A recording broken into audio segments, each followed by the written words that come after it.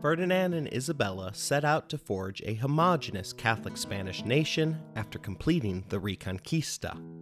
Mass forced conversions in the late 14th century created a new class of Christians, known as the conversos, most of whom had been Jewish prior to their baptism. In 1492, the monarchs of Spain expelled the last remaining Jews from Spain's borders in order to prevent Jewish culture from corrupting the conversos. The Spanish Inquisition, which had been created a decade earlier, was then tasked with rooting out any heresy among the conversos in order to keep them on the path of Spanish Catholicism. This took up the bulk of the Inquisitors' time. In fact, only 8 out of 1,199 Inquisition prisoners over a 7-year period in Catalonia were not conversos. This first phase of the Spanish Inquisition, which primarily targeted conversos, was the bloodiest era for the 300-year religious tribunal. Tomás de Torquemada, the first Grand Inquisitor, liberally sent conversos to the stake for Judaizing. The majority of the 2,000 that were relaxed by the Inquisition occurred during the institution's first chapter. By the 1540s, the job that the Inquisition had been assigned was complete. But the story does not end there, as the Inquisition continually evolved to face down new supposed menaces. After Judaizing conversos had vanished from the Spanish homeland, the Inquisition turned its attention to the heresy of the Old Christians and the looming threat that the Protestant Reformation posed. After facing down these dual threats, Muslim converts became the new target du jour. Finally, in its fourth phase, during the 17th century, the Inquisition turned its torture devices upon the practitioners of witchcraft.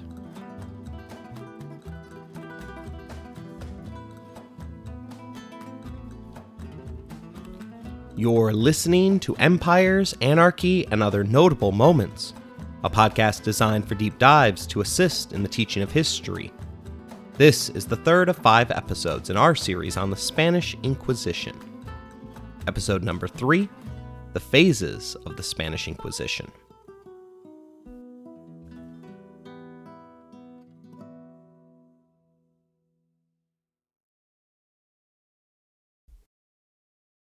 The Inquisition had been created for the sole purpose of eliminating Judaizing.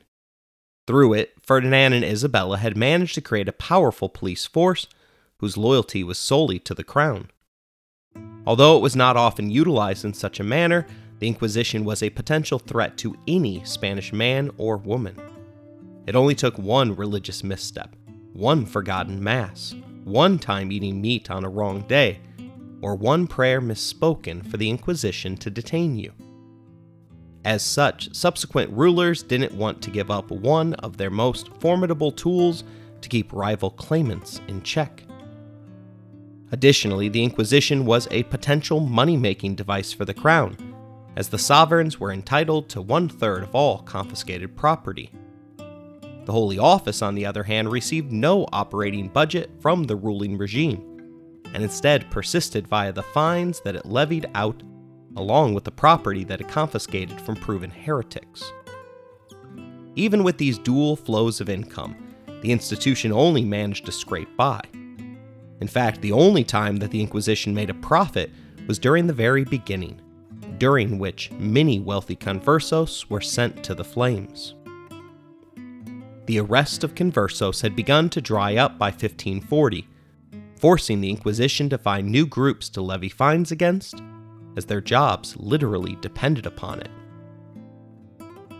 They first turned their focus towards the Old Christians.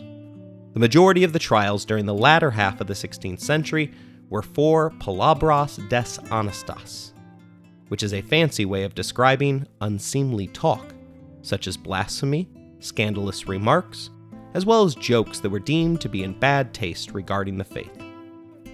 As inquisitors fanned out across the countryside searching for criminals and heretics, they found a Spanish population that was largely ignorant of the fundamentals of their faith. In 1539, an inquisitor in Vizcaya reported that I have found men aged 90 years who did not know the Hail Mary, or how to make the sign of the cross. There are quite a few American Christians that might have trouble with the Hail Mary, but if you can't figure out the sign of the cross, then you definitely haven't been paying attention at Mass. There were some legitimate reasons for these failures among Spanish Catholics. Foremost among them was the fact that there wasn't yet a singular uniform language yet in Spain. Many rural parishes lacked quality clergy members, and in Catalonia and the Basque regions, most parishioners spoke a different language than the priests. Mass was still conducted in Latin at this point in time, and Catholics were exceedingly cautious of allowing translations of church writings into the local population's language, as such reform was closely associated with Martin Luther and the Protestant Reformation. Faced with clear evidence of religious ignorance, the Inquisition began to flood out of their offices and torture chambers to serve on mission trips throughout rural Spain. The Jesuit Pedro de Leon reported meeting Spanish inhabitants that lived in caves, dressed like Indians, and lived devoid of all sacraments. The Holy Office, however, was solely ill-equipped for this effort. After all, they were a punishing body, meant to deter heresy, not to serve like a religious outreach group. They were regarded by their constituents as an alien body that had come to frighten and terrorize. In other words, they were feared rather than loved. While Italian Niccolò Machiavelli may have found it safer to be feared than loved, it meant that even the successes of the Spanish Inquisition were always at least partially flawed, for their victories only came out of intimidation, rather than a place of understanding. The Inquisition's process for rooting out sinners among the old Christians was the same as it had been for conversos. The Inquisition's imminent arrival would be announced 2 weeks prior by local parishes. Once they arrived, a 30-day period called the Edict of Grace would begin. This was where all citizens were encouraged to denounce and report any sins that they were aware of. The prosecutor then proceeded to go through all the self-denunciations and anonymous condemnations of others, and then decided who to pursue prosecution against. In the initial phase, the inquisitors largely ignored the sins of non-conversos. Now they focused on them. From that point, an investigatory phase would begin. Then arrests were made. Property was confiscated to pay for the lodging and court fees. Confessions were sought.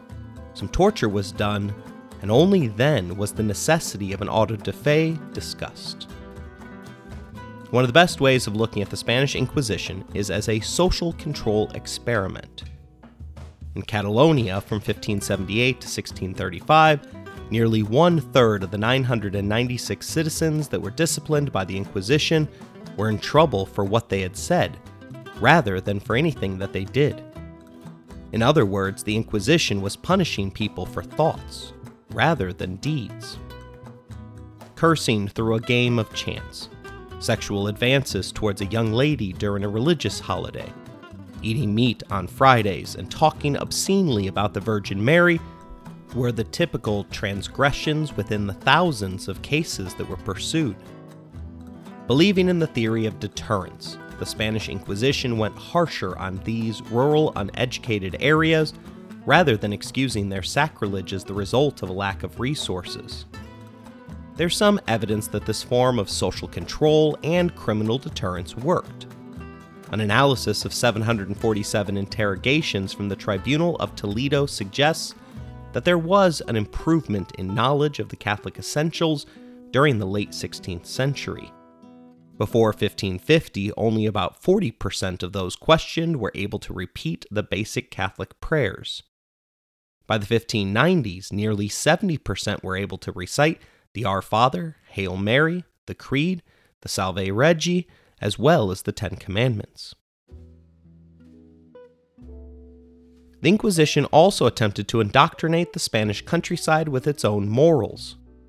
Simple fornication, i.e., voluntary intercourse between two unmarried adults, was not prohibited by the Spanish civil courts. In fact, prostitution was legal during this time in Spain, but the Holy Inquisitors felt that it disrespected the holy sacrament of matrimony. Thus, while the government courts ignored the actions of consenting adults, the Inquisition focused on it. In Toledo, simple fornication constituted 1/5 of all prosecutions from 1566 to 1570, and that percentage climbed to 1/4 of all prosecutions from 1601 to 1605. We get to be witnesses to some strange unwritten moral codes during this time period. In 1599, a Barcelona man hired a prostitute and proceeded to tell her that what they were about to do was a sin. She argued that it wasn't a sin, because both were willing and unmarried. The man, however, proceeded to denounce her to the Inquisition. The prostitute wasn't arrested, but instead was obligated to check in with the Inquisition offices every day for 2 weeks until she had successfully memorized the catechism. Bigamy, or the act of being unfaithful to your spouse, was another common sin that piqued the interests of the Inquisition. Spain did not permit divorce at this time, which meant there was no legal way out of an unsatisfactory marriage. About 5% of all cases tried by the Inquisition involved cheating. The standard punishment was to serve for a maximum of 5 years as a galley rower/slave. The civil courts gave out a significantly lighter punishment if your case fell under their jurisdiction for the same crime.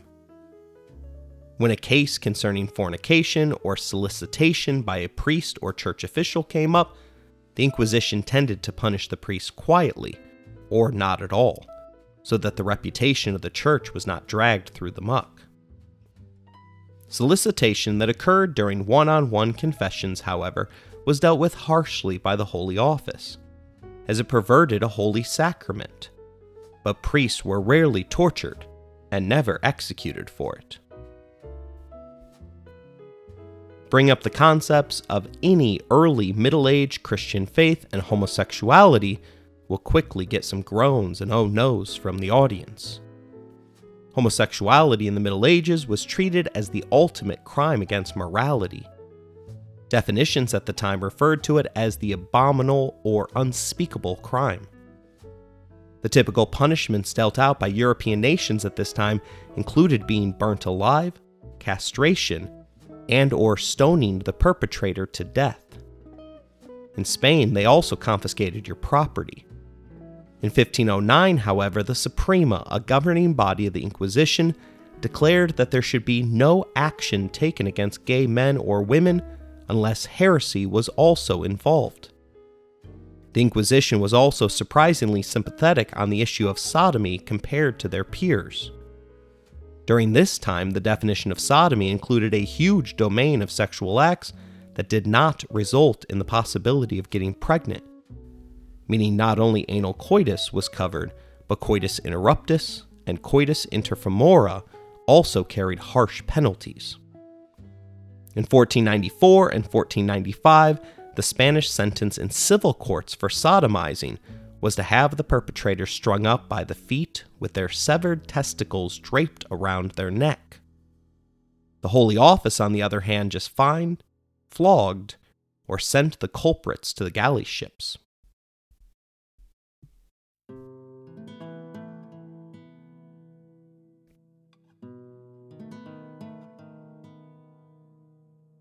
Around the same time that the Holy Office was dealing with the ignorance of old Christians, a new threat emerged to Catholic Spain. Desiderius Erasmus, the father of humanist thought, became famous for his writings and actions during the 1530s. Those writings were widely sought after throughout Europe and the Iberian Peninsula. Erasmus and the humanists taught that humans could formulate their own moral code, rather than have it passed directly down from the church.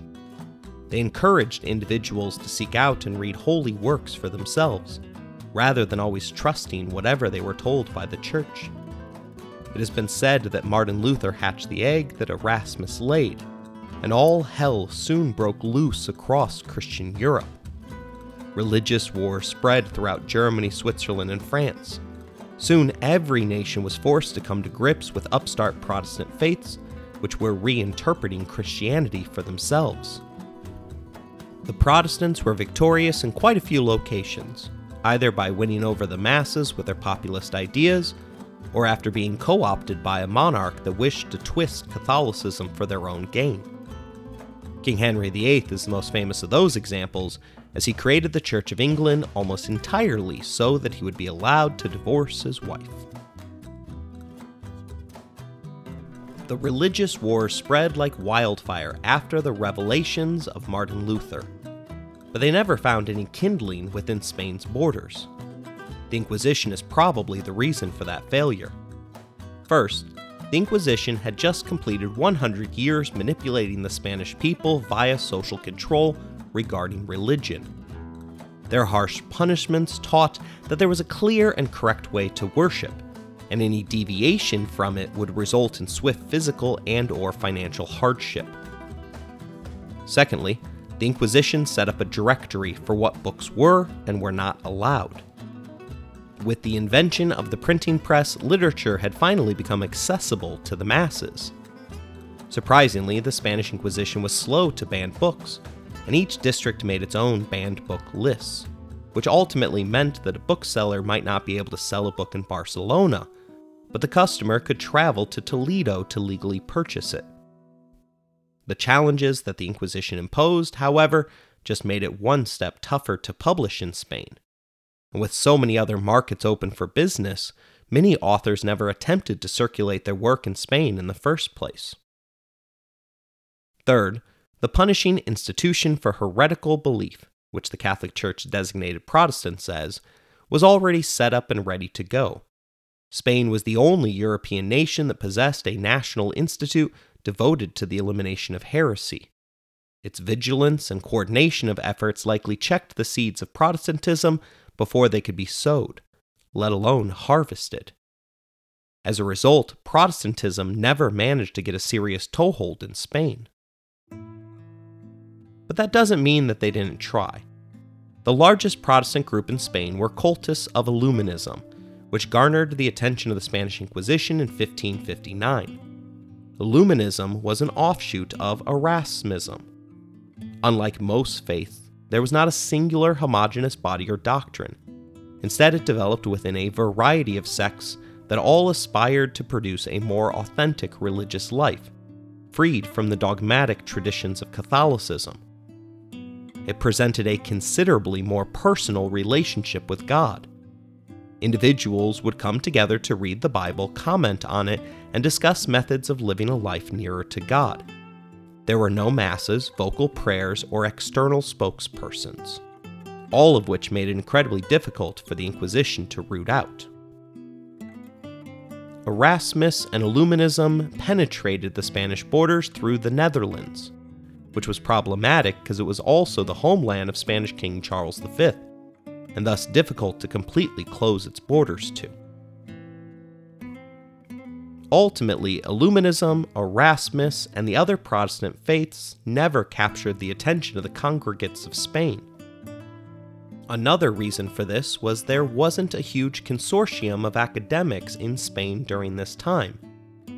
While there were a number of universities, the Florentine ambassador said in 1512 that the Spaniards are not interested in letters, and one finds very little knowledge either among the nobility or in other classes, and few people know Latin. There's some evidence to the truth of this. In 1561, Cardinal Mendoza was asked to suggest Spanish scholars that possess knowledge of Greek, and therefore might be suitable to participate on Spain's behalf for the Council of Trent. Incredibly, the cardinal could only name 4 people in the entire country that fit that criteria.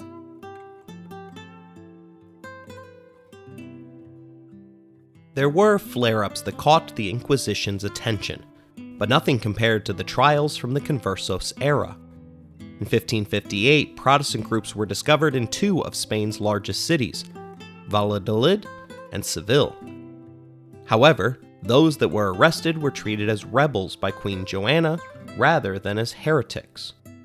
14 of them were condemned to death. The next year, a few dozen Lutherans were burnt at the stake, which led to an outpouring of public support from European Protestants.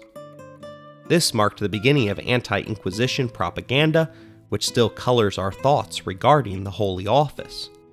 giving birth to what became known as the Black Legend. We'll explore that element of the Inquisition in our next episode. Significantly, nearly every single person that was implicated by the Inquisition in a Protestant group was a converso. Protestantism was never able to successfully break through to traditional Spanish Catholics. Even in the late 1500s, the conversos were finding it difficult to find their place within Spanish Catholicism. In 1562, there were 88 cases of Protestantism that were punished. Of these, 18 were burnt in person. Among them was a church official and 4 of his priests. This occasion was marked by a sizable auto de fe that sought to warn the nation of the gravity of the situation. It also served to buy the Inquisition more time, as the old and ailing Inquisitor General Valdez used the event as a propaganda mission, which enabled him a heavy hand to stamp out the Protestant threat.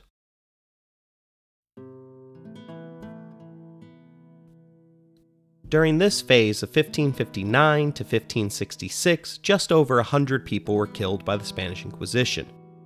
This paled in comparison to the number of English Protestants that Catholic Queen Mary had burnt at the stake, earning her the title of Bloody Mary. More than twice the number died in French King Henry II's suppression of the Protestants, and in the Netherlands at least 10 times as many perished in the hands of the Catholic leaders.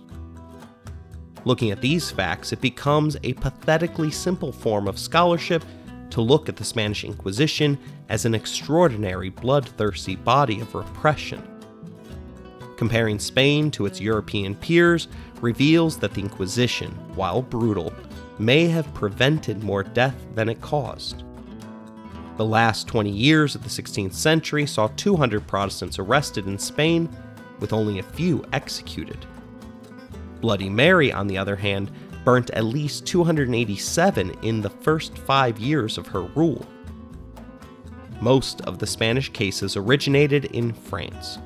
Travelers from that country were singled out for suspicion due to Spain's proximity to the Calvinist areas of southern France. This focus brings into clarity the Spanish Inquisition's xenophobic and racist tendencies. Such accusations unfortunately still follow the culture of Spain today.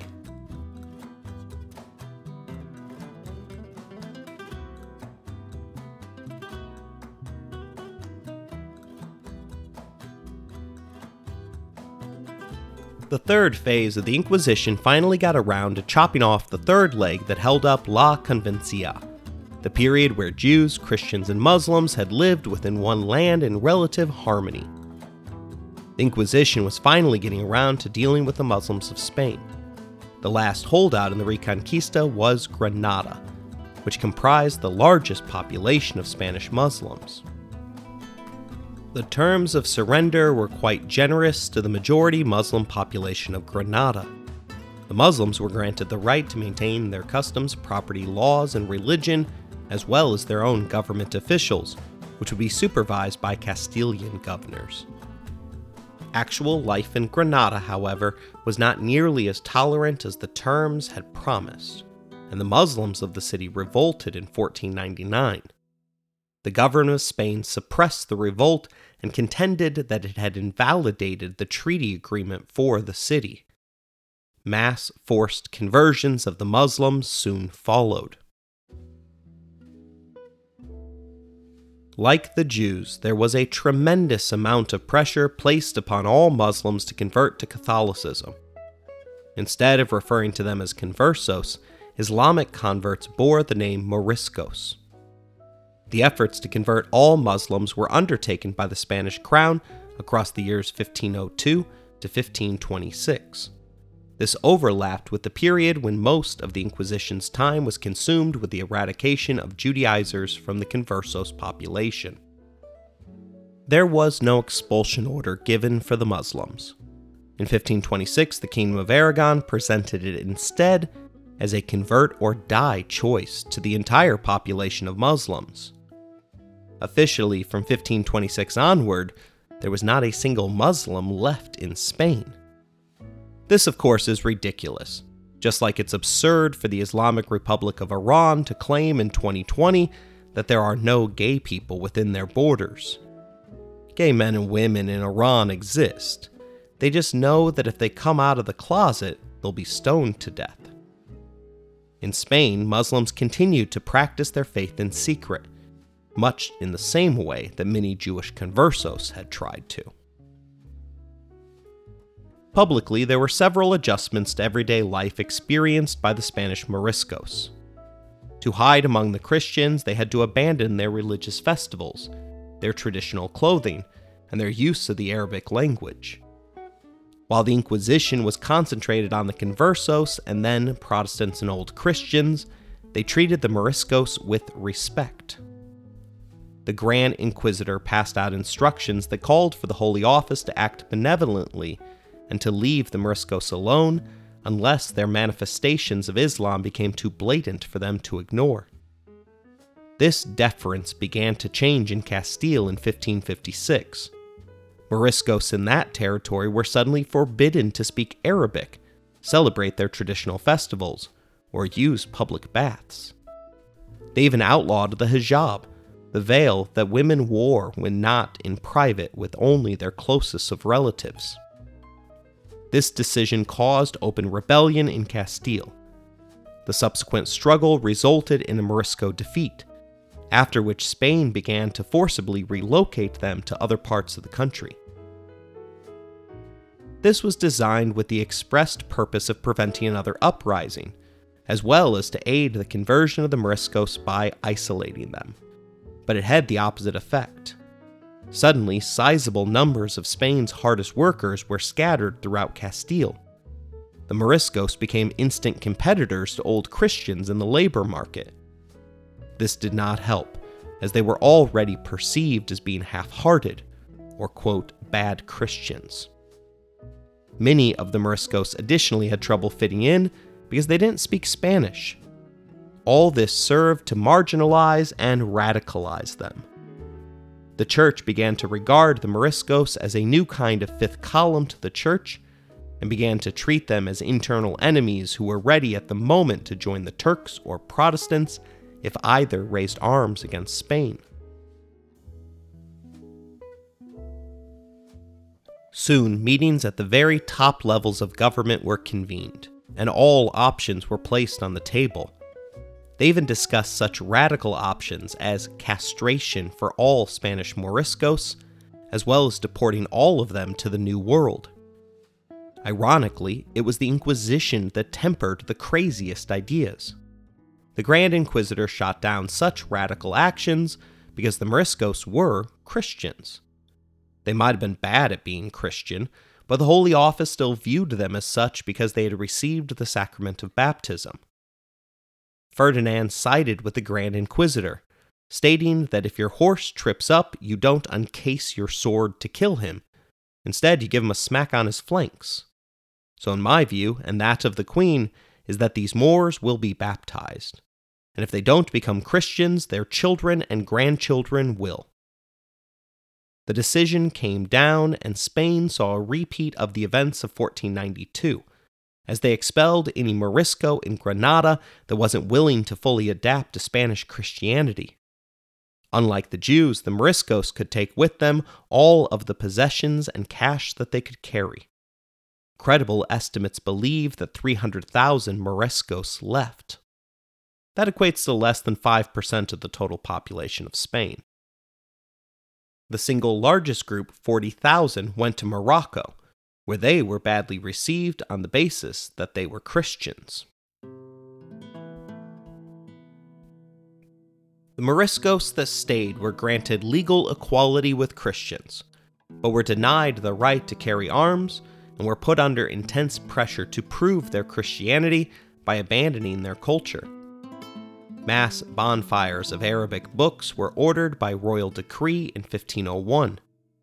The repression of Islam that began in Granada soon spread through the provinces of Spain.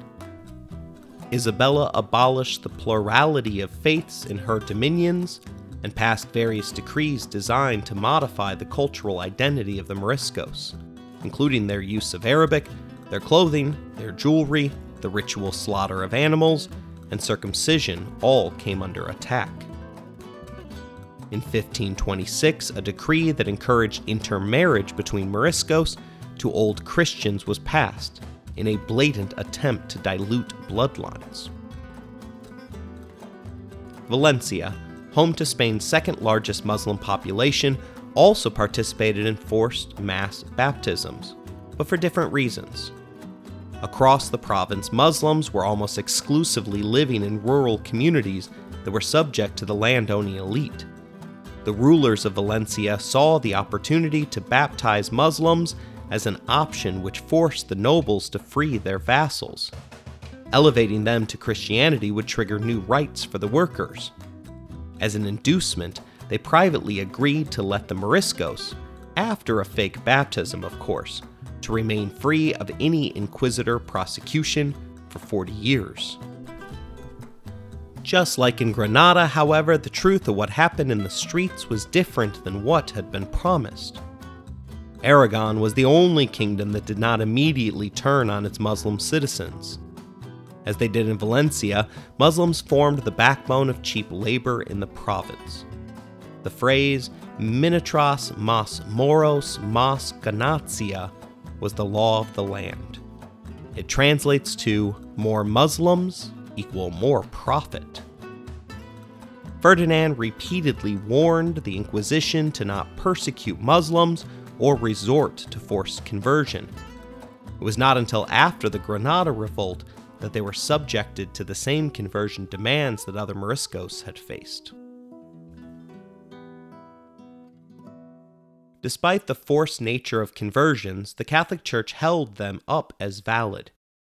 Their argument was that it was not a forced conversion, as all Muslims had been given an option. It didn't matter that that choice was convert or die. After the period of mass conversions ended, Moriscos still maintained large populations throughout Spain. In the 1560s, they continued to make up 56% of Granada's entire population. In Valencia, they were 1/3 of the total, and in Aragon, they made up 1/5 of the total population.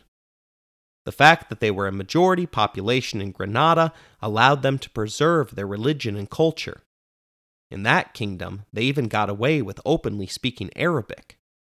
Officially, of course, they spoke Spanish, but among themselves they wrote in Arabic script, which was unreadable by the Inquisition.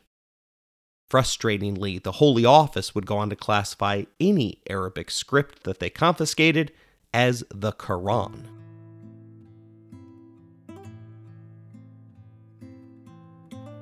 In 1571, Moriscos were granted a brief respite from Inquisitor efforts.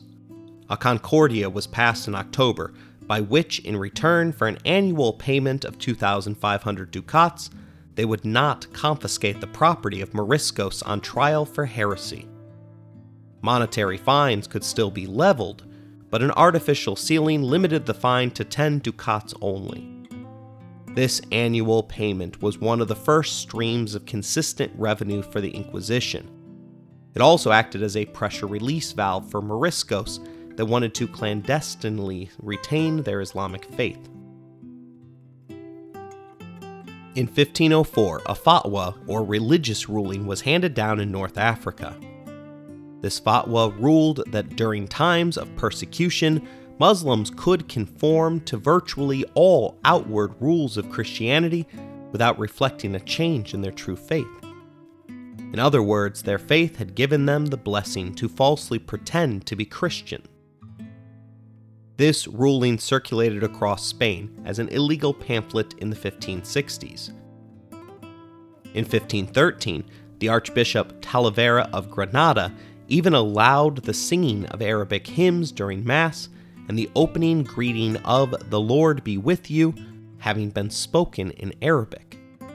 In 1541, the Admiral of Aragon, Sancho de Moncada, was reprimanded by the Inquisition for constructing a mosque for his Morisco workers. He went so far as to personally instruct them to pretend to be Christians externally. The difference in this positive encouragement for Muslims to hang on to their faith, while the Jewish faith was systematically deconstructed, was purely economic in nature. Spanish Muslims were responsible for a lot of back-breaking labor for little pay, jobs nobody wanted, while Spanish Jews tended to have white-collar jobs that paid well and were sought after by old Christians. This willingness to look the other way regarding Muslims extended up to the year 1656, when one of the best-selling books in Spain was a seedy romance novel which detailed a love story between a Christian and a Muslim.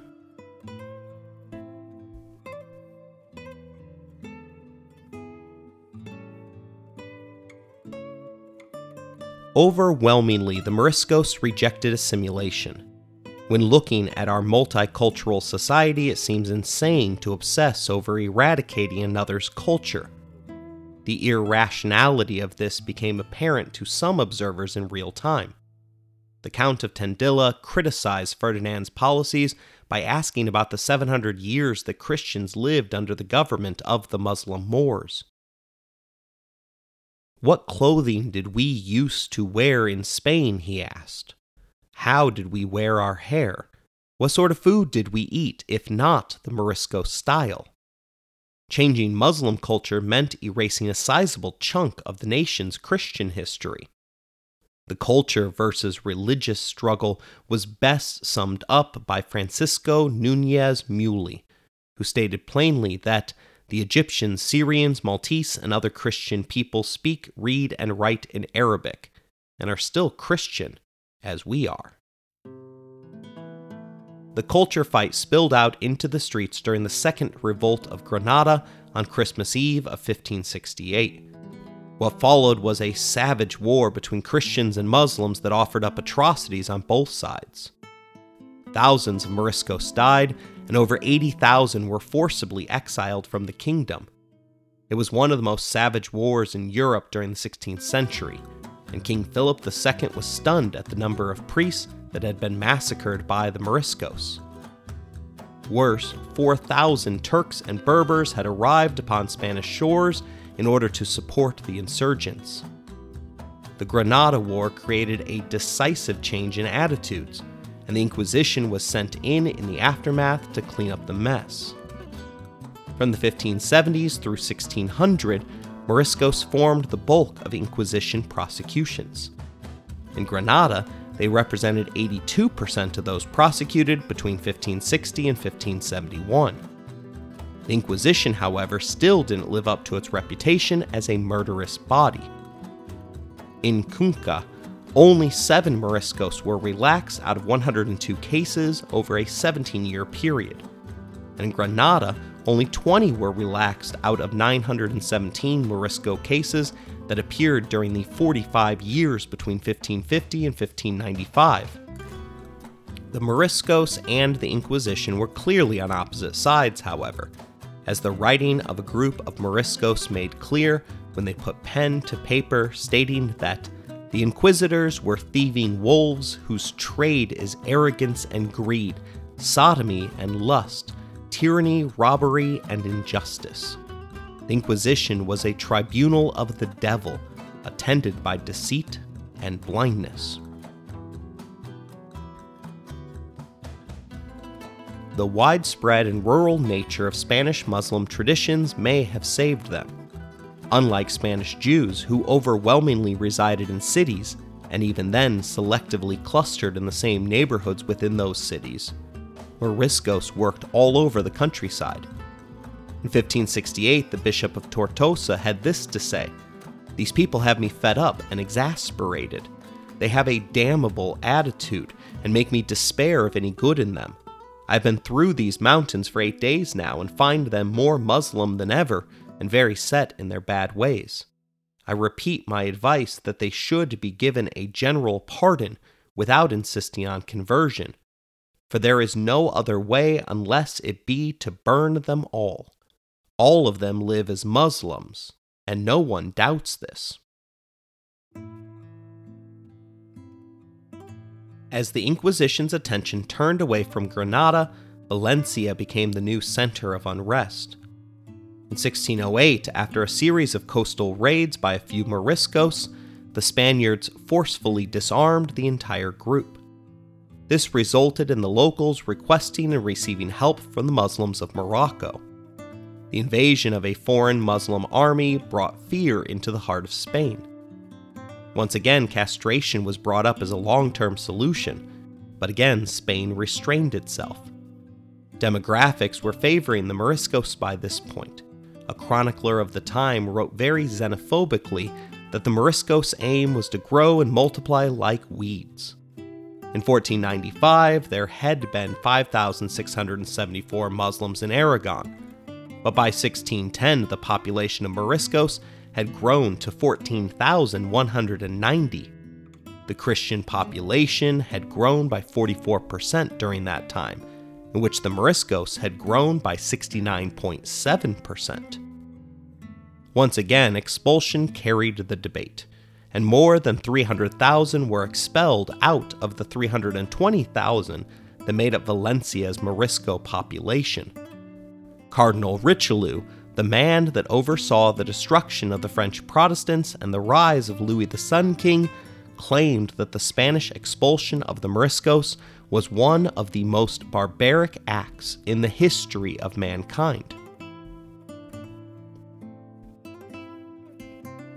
Spain countered with the fictional Morisco character of Rocote in Don Quixote, applauding the act, saying that it expelled the poisonous fruit from Spain, which was now clean and free of the fears in which our numbers held her.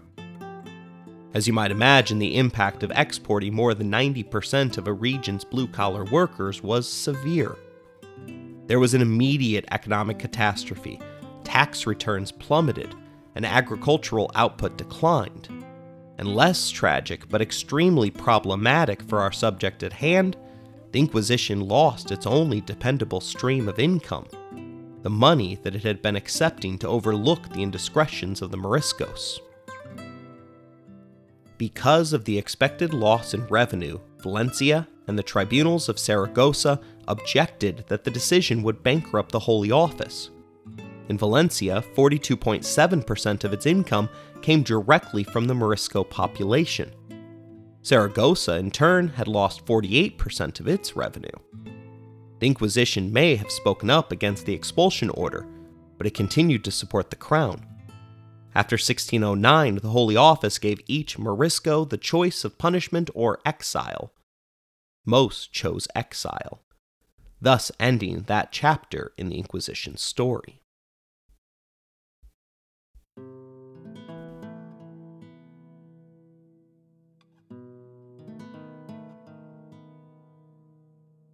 The Inquisition always acted against heretics that it encountered, but the last true phase of the Inquisition began when it took on the wicked world of witches and sorcerers. Today we scoff at the idea of witchcraft and wonder how backwards and ignorant of science previous generations were, but it is important to put the belief of witches into context. The deeply religious society of Spain believed in miracles that the non-religious would call sorcery.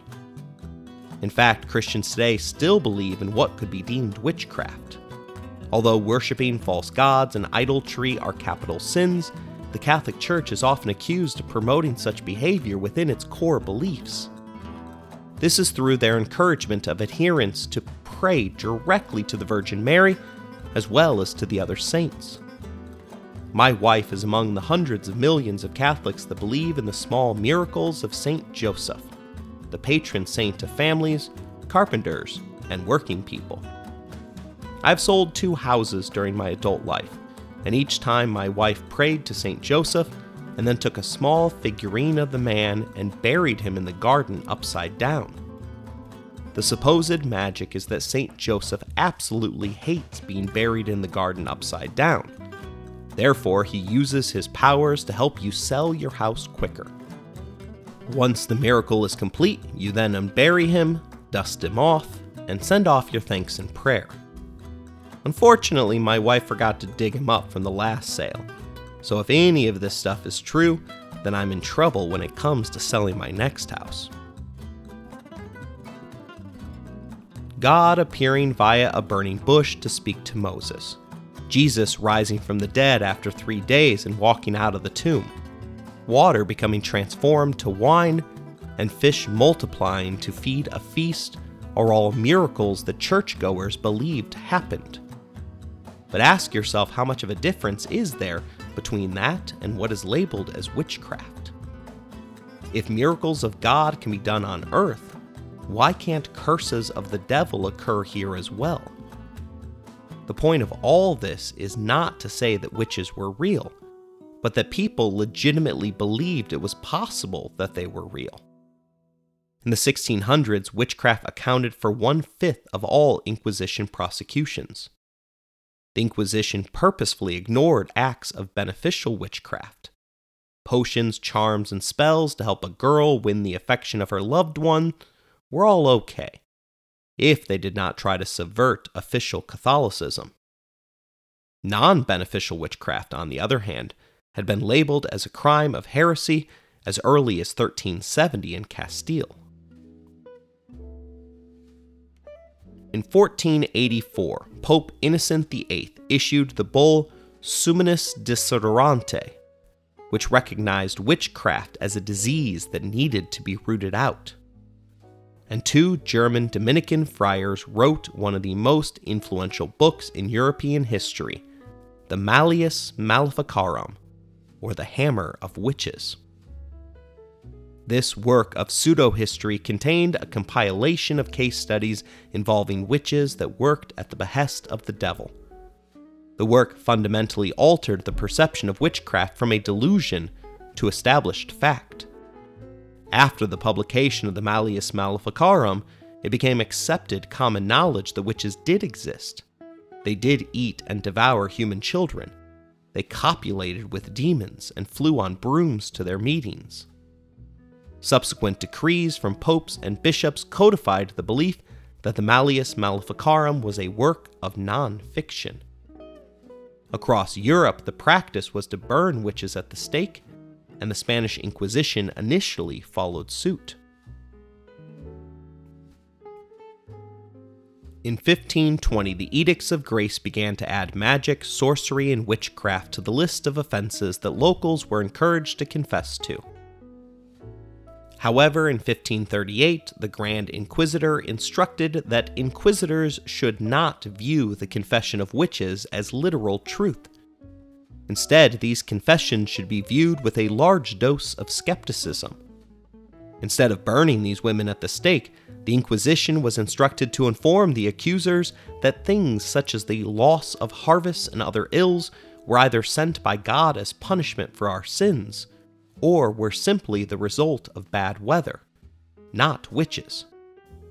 The only exception to the Inquisition's leniency towards witches occurred in the province of Navarre, which borders France.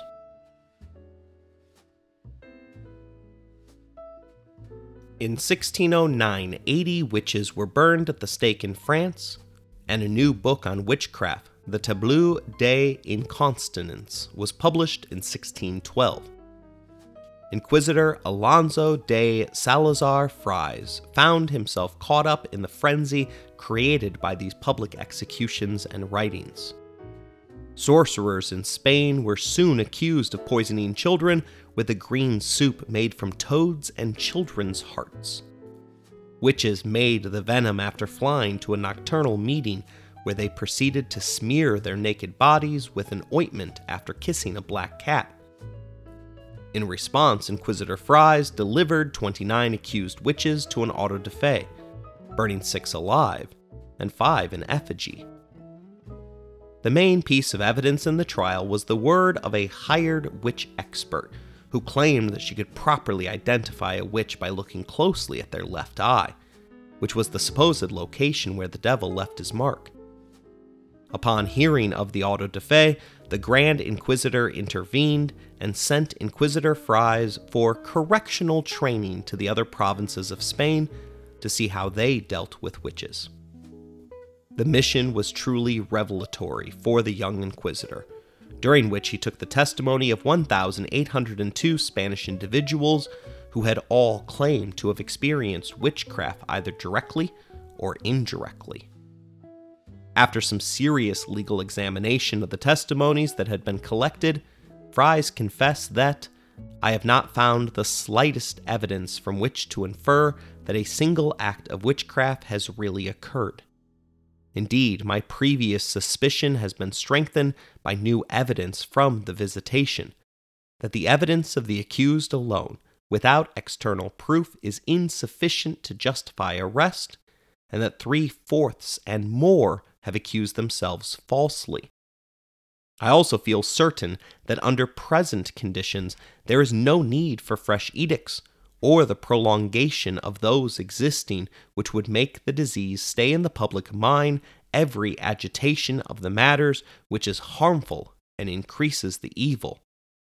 I deduce the importance of silence, and reserved from my experience that there were neither witches nor bewitched until they were talked and written about. This once again suggests that the Spanish Inquisition was not looking to burn first and ask questions later. Pedro de Valencia, a scholar, reported that there was a large degree of mental sickness in the witchcraft events that had previously happened in Navarre. He advocated for any arrested witch to have a thorough medical examination.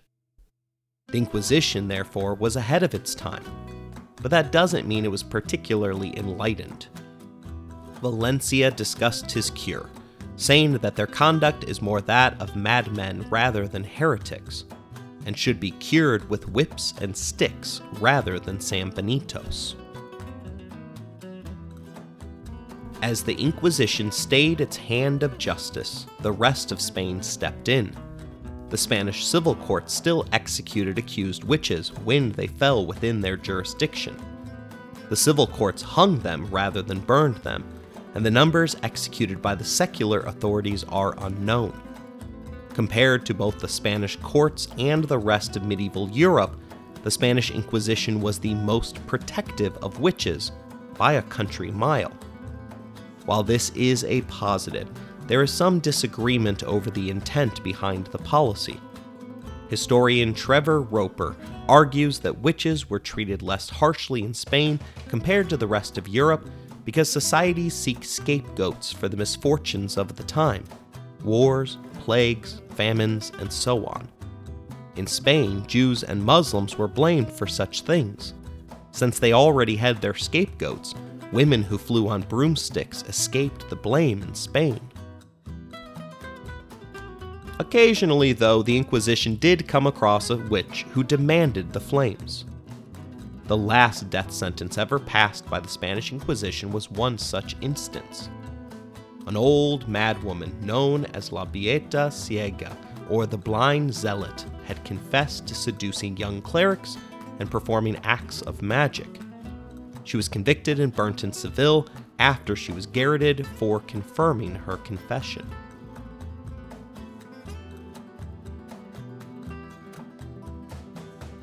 Not every criminal that the Inquisition encountered fit one of the descriptions that we covered. For the most part, though, the Inquisition fell into 4 clear categories. It first dealt with the Jewish conversos, after which it turned its attention to the heresy of the old Christians, while focusing on preventing the threat of Protestantism. Moriscos, the Muslim converts, then posed the largest threat, and finally the Inquisition dealt with witchcraft. Our next Inquisition episode will cover the closure of the Holy Office and its effects on Spanish society. I hope you enjoyed today's episode. If you want to interact with the show, you can email us at resourcesbylowry@gmail.com. If you would like to financially support the show, please look in the show description for more information. As always, thank you for listening, rating the show, and spreading the word.